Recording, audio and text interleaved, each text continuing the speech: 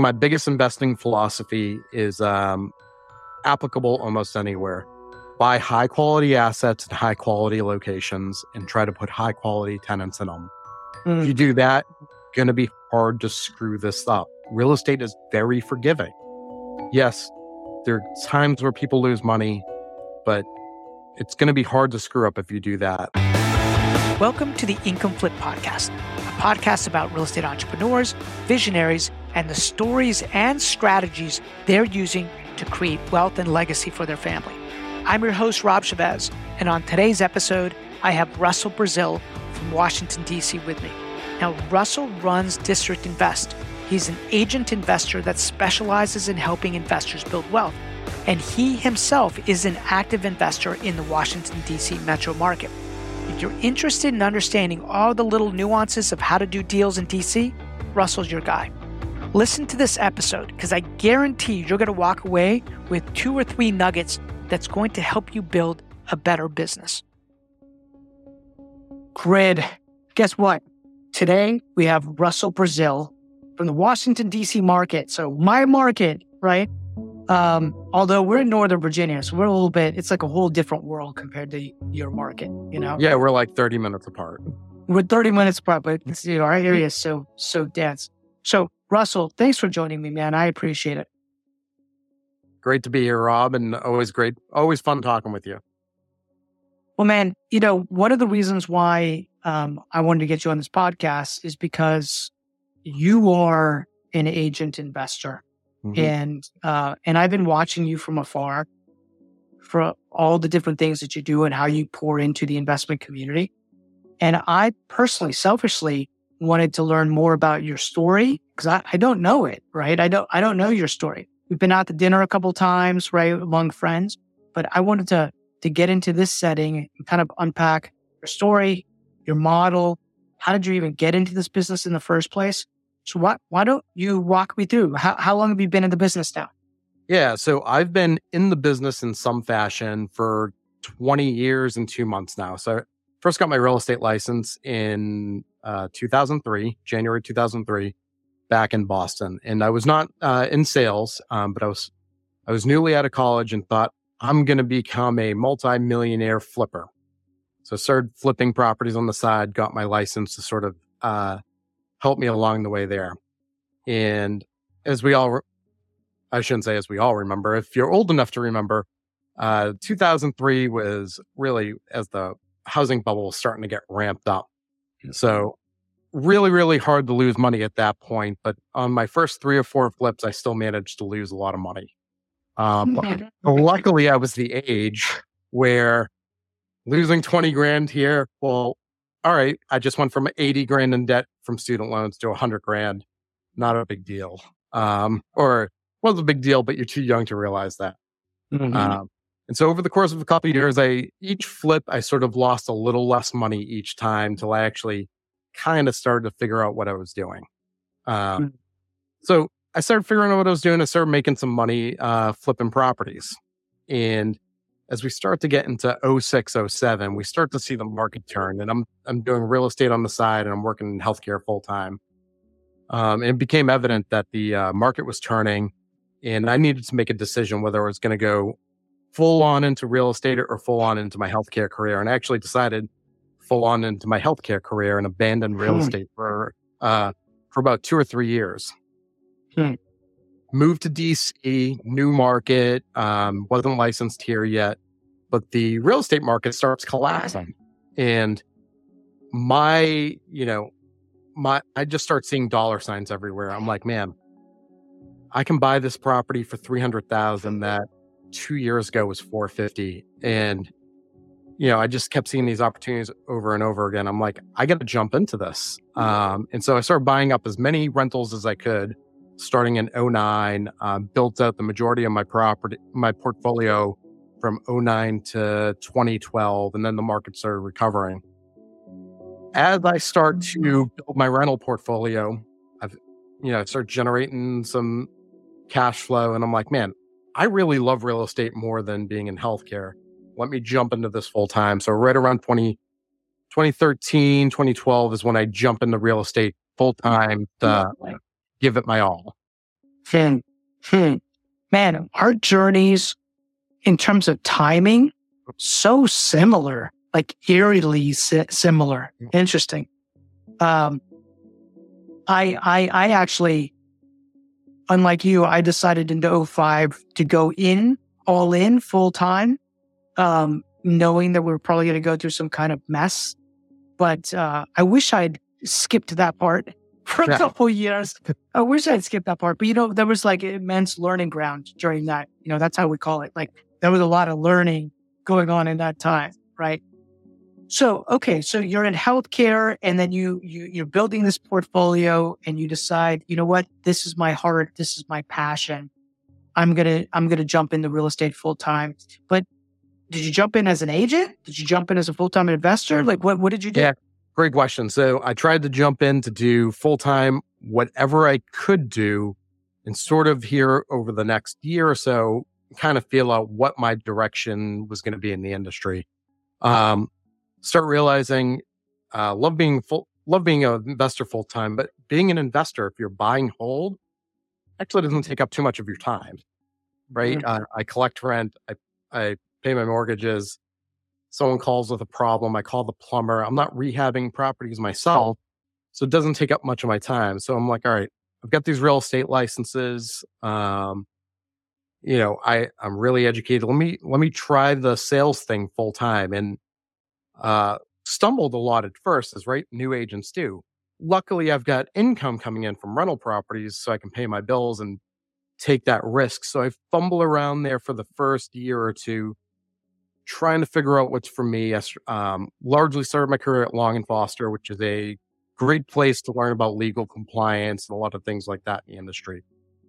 And what I decided to do is I start to sort of shadow all the top producers in my office, figure out what they're doing that other people aren't. And nothing that we're doing is rocket science, but you don't know it until you know it. So I start trying to emulate them. I start getting a lot of success. And what I sort of started pivoting towards was I started realizing I'm not having a great time when I'm working with these consumers that don't want to buy a house because the bedroom's pink or it's got this problem or that problem. I realize I'm having a lot more fun working with the people that are like me, that are investor minded and want to, add value to the property, or they want to rent it out. They want to get creative. They want to, do all these more interesting things. So I pivoted my business to starting to work with people like myself, investors. And once I started making that pivot, I started having a lot of success. And that's sort of where I've been the last 10 years, is working primarily with investors. They're not my only client. They are probably about 80% of my client base. And just have a great time working with investors using all different kinds of strategies. So I love working with someone when they present a strategy to me that I've never even thought of. It just opens my mind to new possibilities. So I love working with all kinds of really creative investors that are doing unique things. Interesting. It's so let's unpack this a little bit, because I remember being at a breakfast meeting with a very successful agent, and but he didn't play the investor game, right? The agent investor game. And I was telling him like what we've built and what we're building and all the rest. He said, yeah, but with investors is so hard, right? Like you can't make money with investors. And I was like, whoa. Then you're doing something wrong, right? I hear it all the time too. Yeah. So let's talk about that. Like, how do you make money with investors? What's your model look like? And by the way, what I've come to learn is that every area, based on your area, is slightly different, right? Like doing business in Idaho or Ohio, working with investors is going to be different than downtown DC, right? Yep. So what's your model look like today? Yeah. So my model looks like, so we generate our leads through sort of two primary factors. Instagram is one of them. And in-person meetups, very similar to the grid meetups.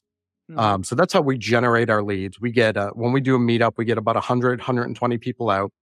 These are people that are already passionate about buying real estate, right? And man, who wants to go sit in a room with 100 people where one person might be interested in buying real estate? I'd rather be in a room with 100 people that are dying to learn how to buy real estate, right? So you've got a passionate client base right off the bat. And we reach out, we find them on Instagram too. We spend a lot of time growing our Instagram networks, me and an agent that works for me. So that's how we generate our business. But the reason I believe that me and you are able to work with investors and many agents aren't is we have credibility.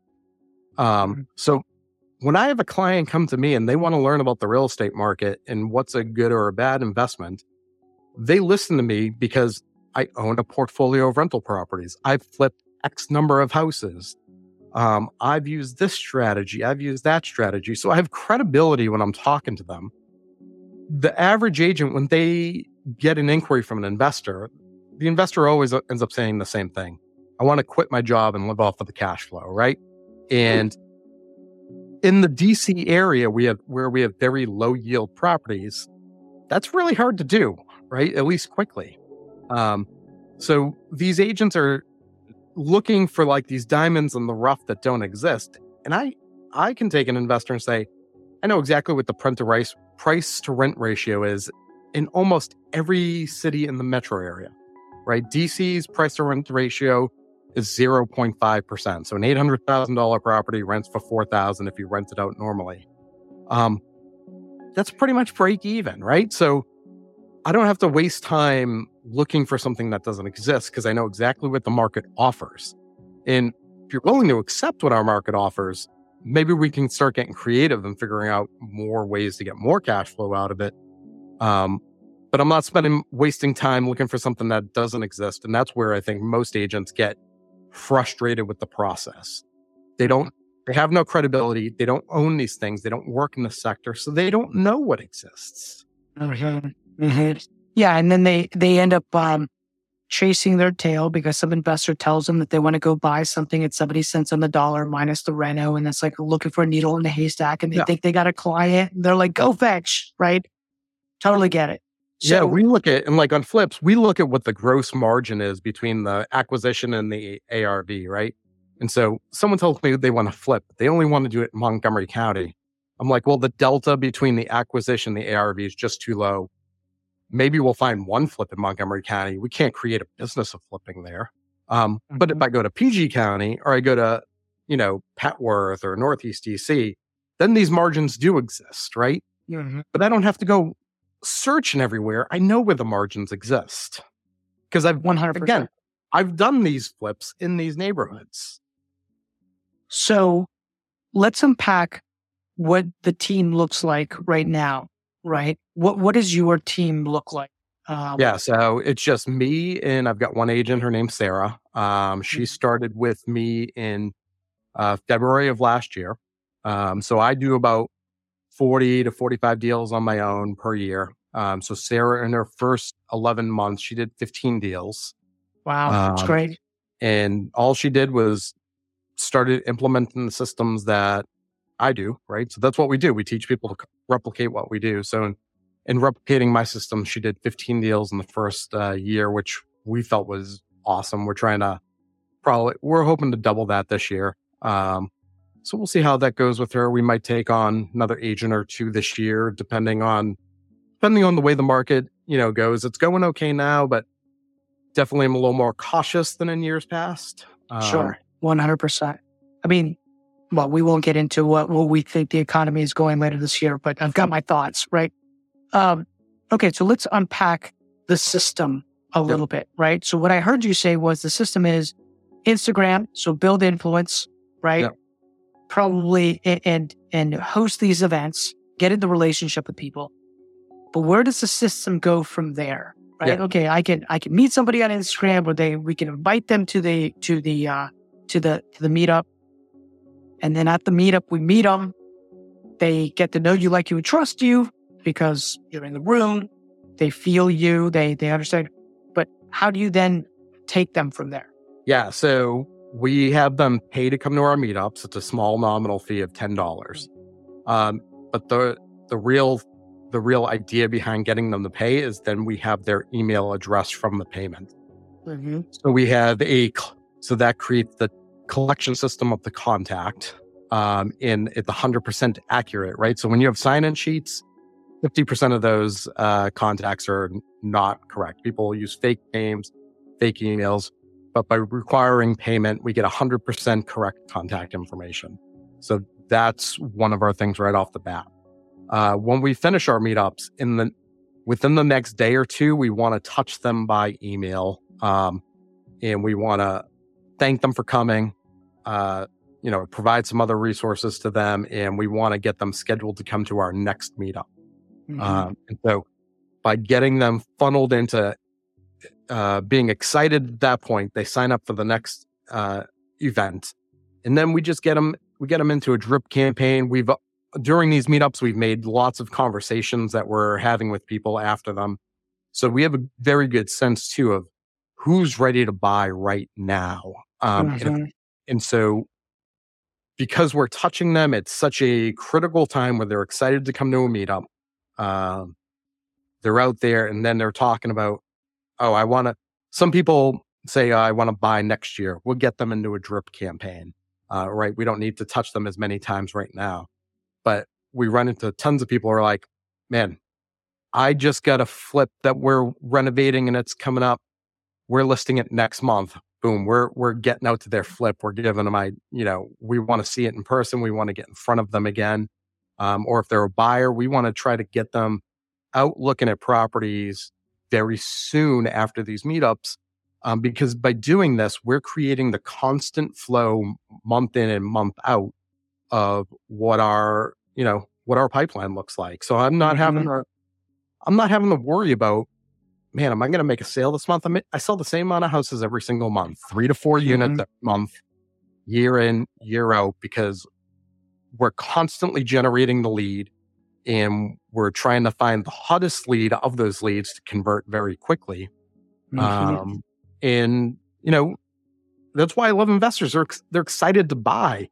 So, right, we're taking someone who can't wait to buy and we're helping them buy a house. And then what we find is somewhere in the range of 50% of our clients repeat within an 18-month period. They're not buying one property. They're buying 2. They're buying 3. A lot of people cut off when they buy 3 or 4. Not everyone's moving on to the 10, 20 unit portfolios. But most of our clients will, very, very common for them to buy 3 or 4 different properties. Are you investing alongside of any of your clients? I do not invest with any of my clients. I should say I have one quasi partner, right, that I will invest in. He ends up as a client per se because I'm managing the transaction. But other than him, I don't invest alongside my clients. Got it. I give my clients very honest feedback about the properties they're interested in. And what, it's amazing because you've probably done this a million times. Whenever you tell someone, don't buy this property, their trust level in you explodes, right? Because every other agent's telling them, just buy the first thing they see. So as soon as you start telling someone not to buy properties, that trust level's going through the roof. And now you're not just getting them for one transaction, hopefully. You're getting them for multiples by building this trust with them. Yeah, trust is a big component, right? You want them to be successful because in being successful, they will buy more properties in that process. One of my friends, Darren Sager, he's an investor agent as well. He taught me that early in my career that if your investor has a good experience being a landlord, they're going to buy multiple properties. And if they have a bad experience on that first property, not only they're never going to buy from you again, they're going to tell everyone how bad of an agent you are because they made a poor decision, right? So helping people make good decisions, not only are you creating a client that's going to buy multiple properties, actually creating a fan, someone who's going to go out there and do your marketing for you for your other clients. Yeah, you're helping people build wealth in that process. What is the breakdown of your buyers and sellers, right? If you just over the course of the year. typically it ends up right around 60% buyers, 40% sellers. And I will say that ratio is definitely more in the last 5 or 6 years. While in the first, say, 3 or 4 years of my career was probably like 90% buyers. Mm-hmm. But what I found is many of my sellers today were my buyers 7, 8, 9, 10 years ago. And what we like to do is, and this is how we also create a constant stream of our pipeline is, all right, this investment property you built 7 or 8 years ago, you've got all this equity in it. Is this the best use of this equity, just letting it go? Or should we trade you up to a more expensive property? It's a strategy I use, right? I 1031 my old properties into larger ones. So we take our past clients and we create that pipeline of helping them 1031 then from these older cheap properties they bought that have a lot of equity. Now they're sellers for us 5, 6, 7 years later. Yeah, I love that. I love that model, right? Because at the beginning of every year, you can essentially create almost an analysis, a financial analysis of their asset. Gives you reason to reach out to them. Hey, this is what's happening. Which, retail agents can do that too. They just don't always think that way, right? In fact, we've just started adding, I'm ashamed to say we haven't done that before, that we've just started adding that piece to it because, my God, we need to be telling everybody what their asset values are, right? And now today, there's really easy tools in order to help clients kind of understand that, right? Well, Russell, where is your portfolio mainly in the DC metro area, or do you buy stuff outside? It is primarily in the DC metro area, primarily in Montgomery County and DC specifically. I've owned stuff in Prince George's County in the past and in Frederick County in the past. All my PG and Frederick counties properties have been sold off, and that money's been moved to Montgomery County and DC. I've also invested in Boston in the past as well, which I'm from there, so I know that market. And I've taken a few chances in investing in the Charlotte market. It's not a market I necessarily sought out for any particular reason, other than when I first started buying there was coming out of a 1031 exchange. And as you know, these 1031 exchanges, what do we have? 45 days or 60 days to identify properties. And this was a few, I don't know, maybe 3 years ago. Like, as you know, inventory levels have been terrible here for a long time now. So coming out of the 1031, just couldn't find what I wanted. Happened to be visiting Charlotte. And I was like, let me take a chance and see what happens. And it's, it's worked out perfectly fine. But I prefer here where I know everything about the market, every nuance of it. I just feel more comfortable investing where I know. Russell, I always say that good investors end up developing a thesis, right? A thesis on like where they want to buy, the type of product they want to buy, maybe where they start, where they move to, right? Every market kind of lends itself to different ideas, different theses in order to help a client execute. Is there any thesis that you're working on right now that you're like, oh, we really like doing this here in the district? So my thesis is buying high quality assets along major commuter routes.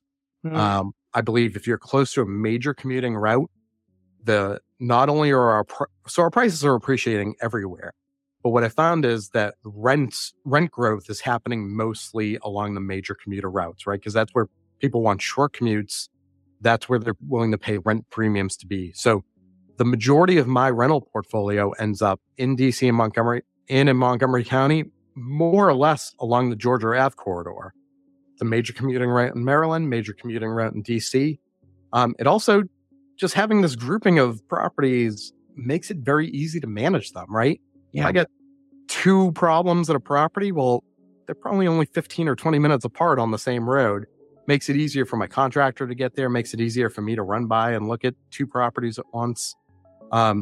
I love tons of places in the metro area, but it definitely lends to ease of management by having them all sort of right in a row there. But the major commuting route is really grilled into my mind because, like I said, I've owned properties in PG County and sort of random places, and my rents never went up. or, not substantially. Frederick, my rents really never went up in Frederick, and properties I held there for 10 years, like literally rented for the same amount 10 years before.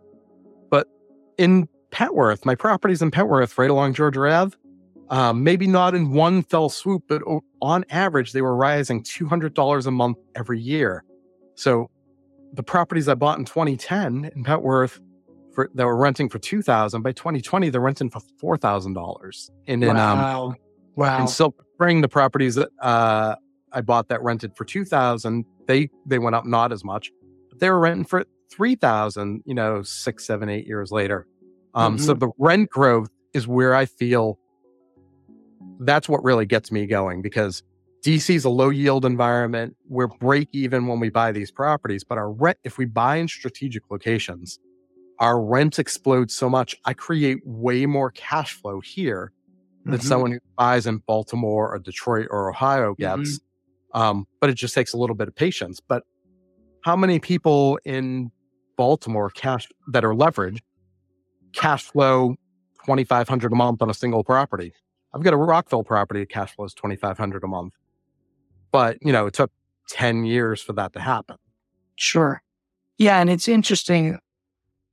Also, the value of those assets, along that corridor, I imagine, are just consistently going up, like over time. I've bought some assets in areas that I bought them because they were cash flow markets. Yep. And then you realize that the asset values don't move.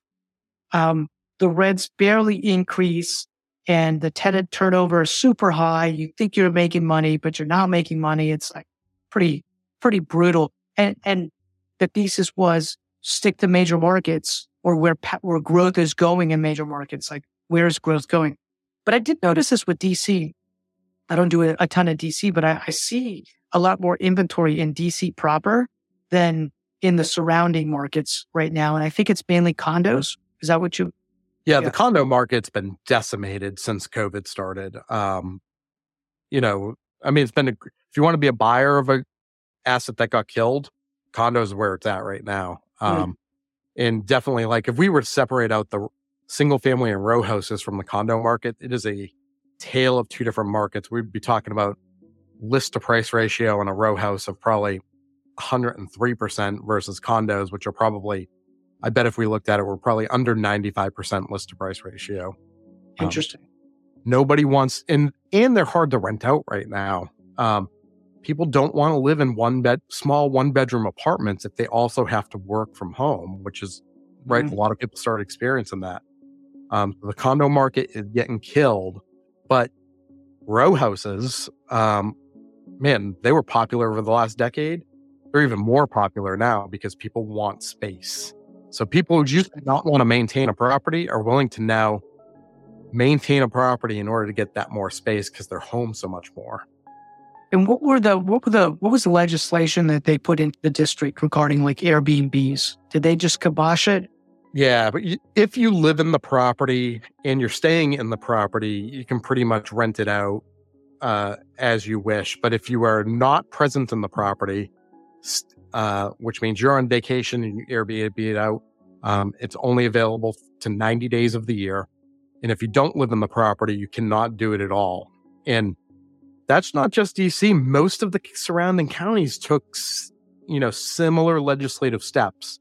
The city of Alexandria seems to be the only place that's Airbnb friendly. Interesting. And sucks if you want to be a short-term rental investor, because we have in a market that would be awesome for it, right? People want to come to DC, come see the sites. But it's a strategy that just doesn't work here. Now we've got a workaround for the strategy. Midterm rentals, right? So in DC, Fairfax County, Montgomery County, they define a short-term rental as anything less than 30 days. So some people are attacking the midterm rental market, which is often military people PCSing here, State Department people coming back and doing, 90-day trainings. So they'll book a 30 or 60, 90-day stay. You can get a big rent premium for that. So there were some investors attacking that, but short-term rentals, not working here at all. Yeah, midterms where it's at. Yeah. Interesting. Okay. Do you work with builders and developers? Do you have a strategy working with them or? So I personally don't work with builders. We work with small flippers, but not like, no particular reason why we don't. We just don't have any in our portfolio of clients. Portfolio. We do work with small flippers decently amount. Got it. Okay. So people listening to this, some of them are licensed. Probably the majority of them are not, right? Yeah. What are the advantages you think having the license because you have a portfolio of properties, right? You're an active investor, but you also have this license. Like, what are the advantages? What are the disadvantages? Like, help unpack that a little bit. Yeah. So I think everyone always thinks, man, I'm going to go get a license because I'm an investor. Heck, I was one of those people. I had my license for 10 years before I became a full-time real estate agent. What I ultimately believe is if you are not going to be a full-time sales agent, it is a waste of money to have your license. There's continuing education. There's MLS dues. People are always excited to get access to the MLS. I don't use the MLS. I use third-party apps to look at properties because they have a much better layout. Association dues, E&O insurance. I bet I spent over the course of a decade $30,000, $35,000, $40,000 in fees that could have went to buy another property.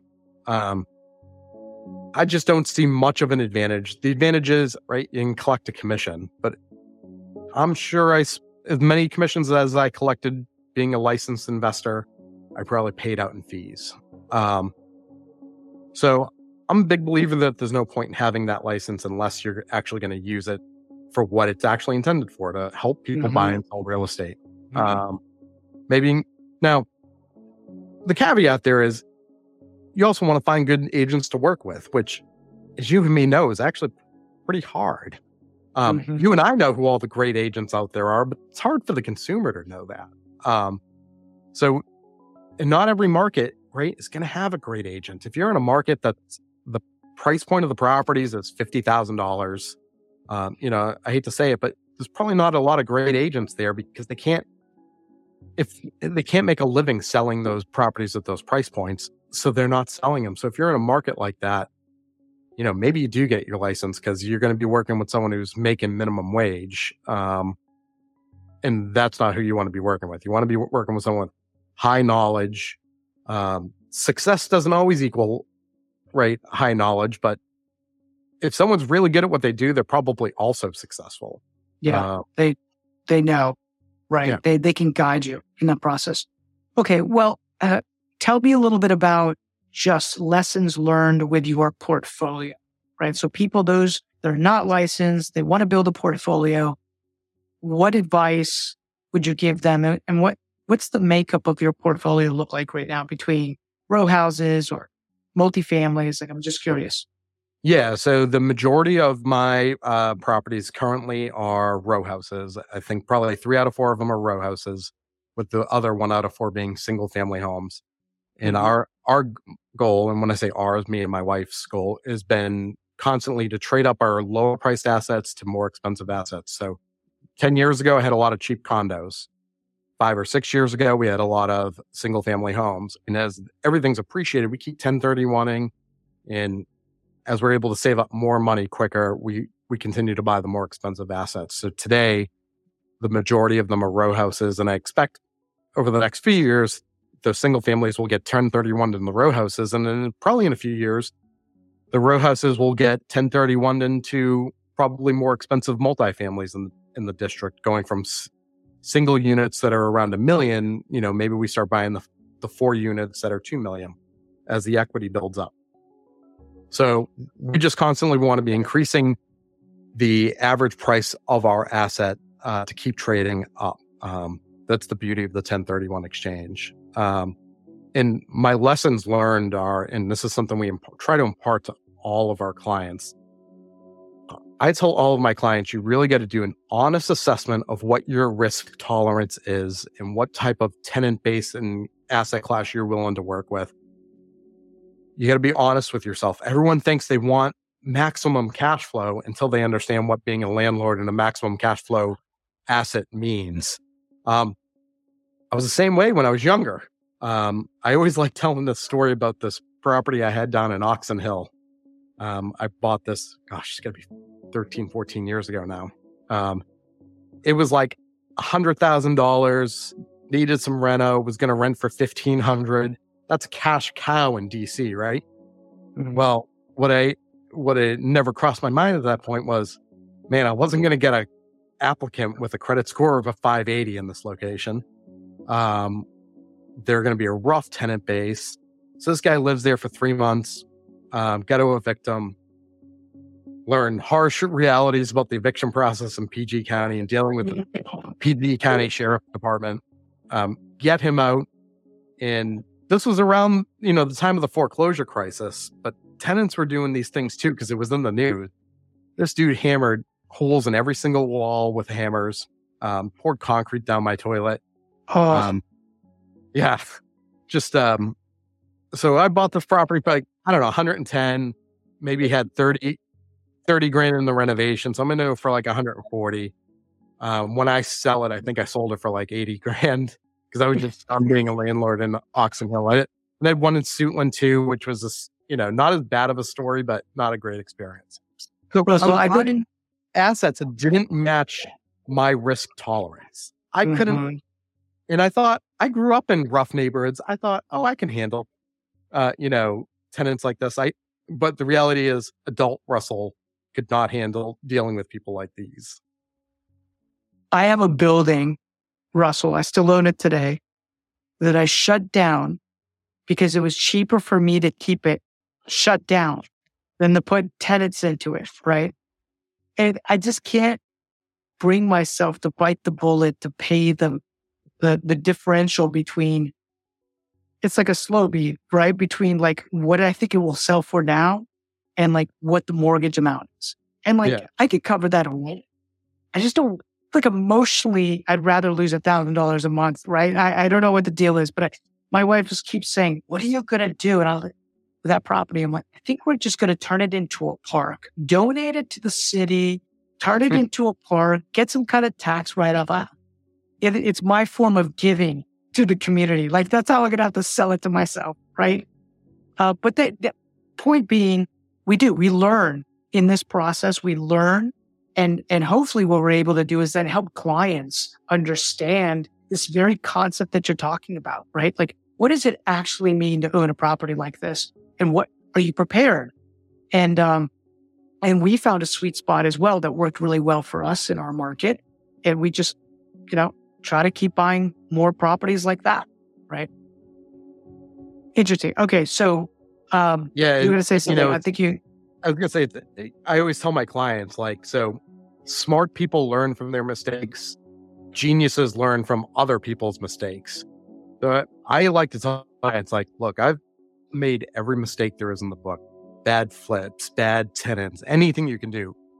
Learn from my mistakes. Be the genius here. That's what you're paying me for, is to guide you away from this huge red flag that you're about to overlook, that I'm willing to tell you what my experience is with that big red flag. Russell, if somebody is going to buy something, in DC market, and for a long-term buying, right? What do the numbers look like for a decent deal, a good deal, for a row house, from a cash on cash perspective, from an internal rate of return perspective? Like, what are you typically looking for as kind of like your buy box? Yeah, so I love the fact that you mentioned two different metrics there, cash on cash and internal rate of return. So I find most of the properties that I buy, the cash on the initial purchase is close to zero.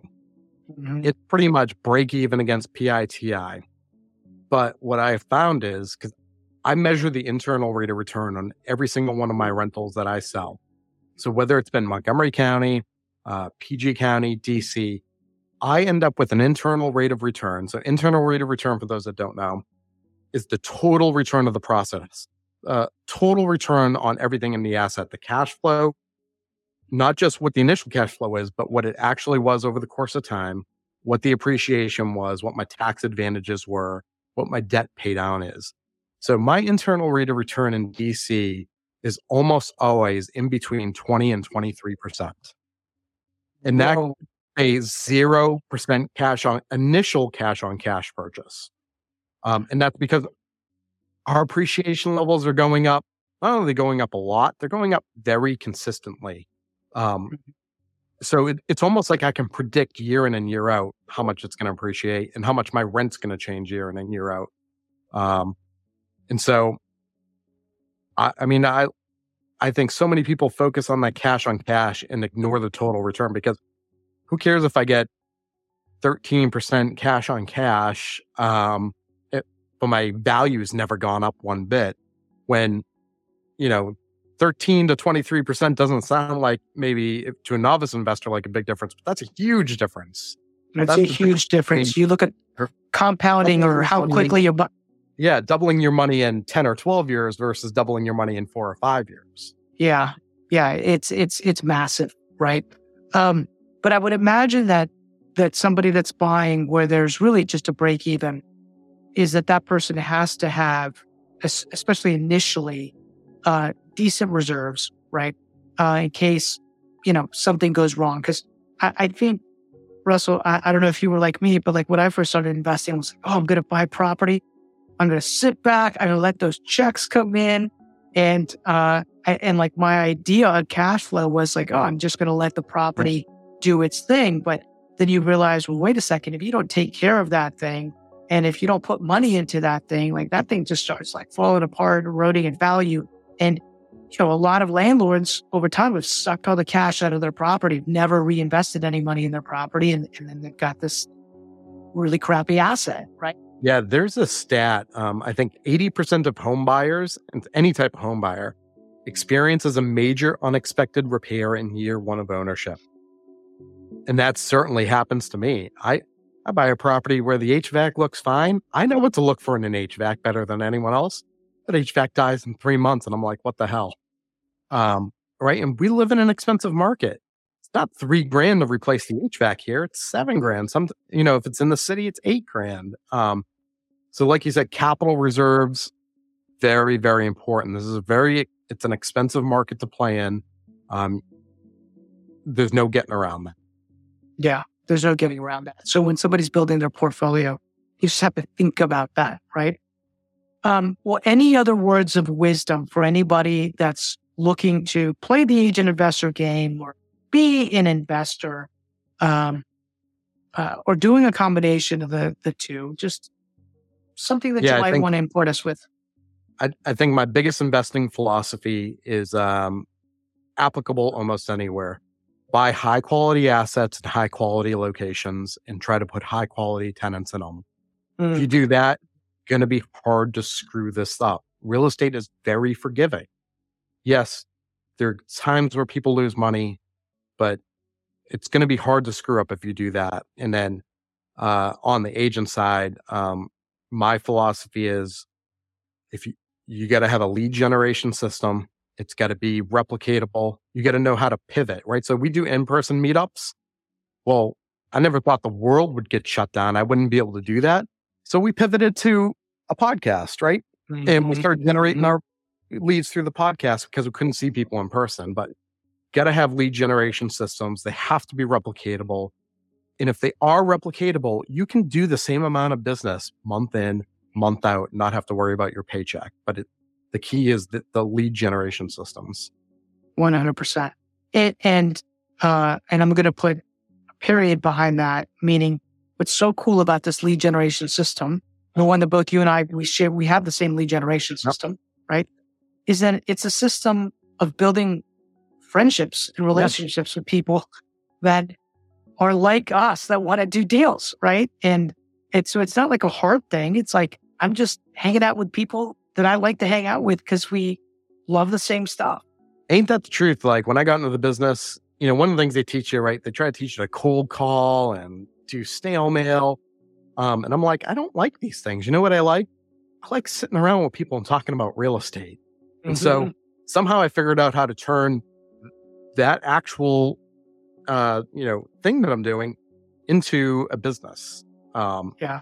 And so I love it. I just get to have fun, right? Like meet like-minded people, talk about things that we're passionate about, and somehow it turns into money. It turns into money because you're doing the right thing. You're helping educate people. You're guiding them, right? You're being a Sherpa. Love it. Well, great. If you're looking for a good Sherpa in the DC metro market, Russell Brazil is somebody that you should definitely look at. He's the real deal, right? He understands the game. He understands his backyard better than anybody else. And I would highly recommend that you give him a call, right? Russell, it sounds like people can find you on Instagram. What's the Instagram handle? Yeah, so my handle's at Russell T Brazil. I do try to answer most people that DM me. Sometimes some slip through the cracks or it gets sent to spam, but I do try to answer anyone's questions that does DM me on Instagram. Do you get a lot of clients from Instagram? Curious. Yeah, we get a lot, and so it's always a little hard to understand exactly where they're coming from because our Instagram followers are also listening to the podcast. They're also coming out to the meetups. We use Instagram to drive them to the meetups. So it's all crossover, but there's definitely a decent amount that come from Instagram. Awesome, brother. Hey, man, I appreciate it. I learned a lot today, and that's always a fun podcast when I learn something. So thank you so much for joining us. Awesome. Thanks, Rob. Always good talking with you. Good talking to you, buddy. Take care.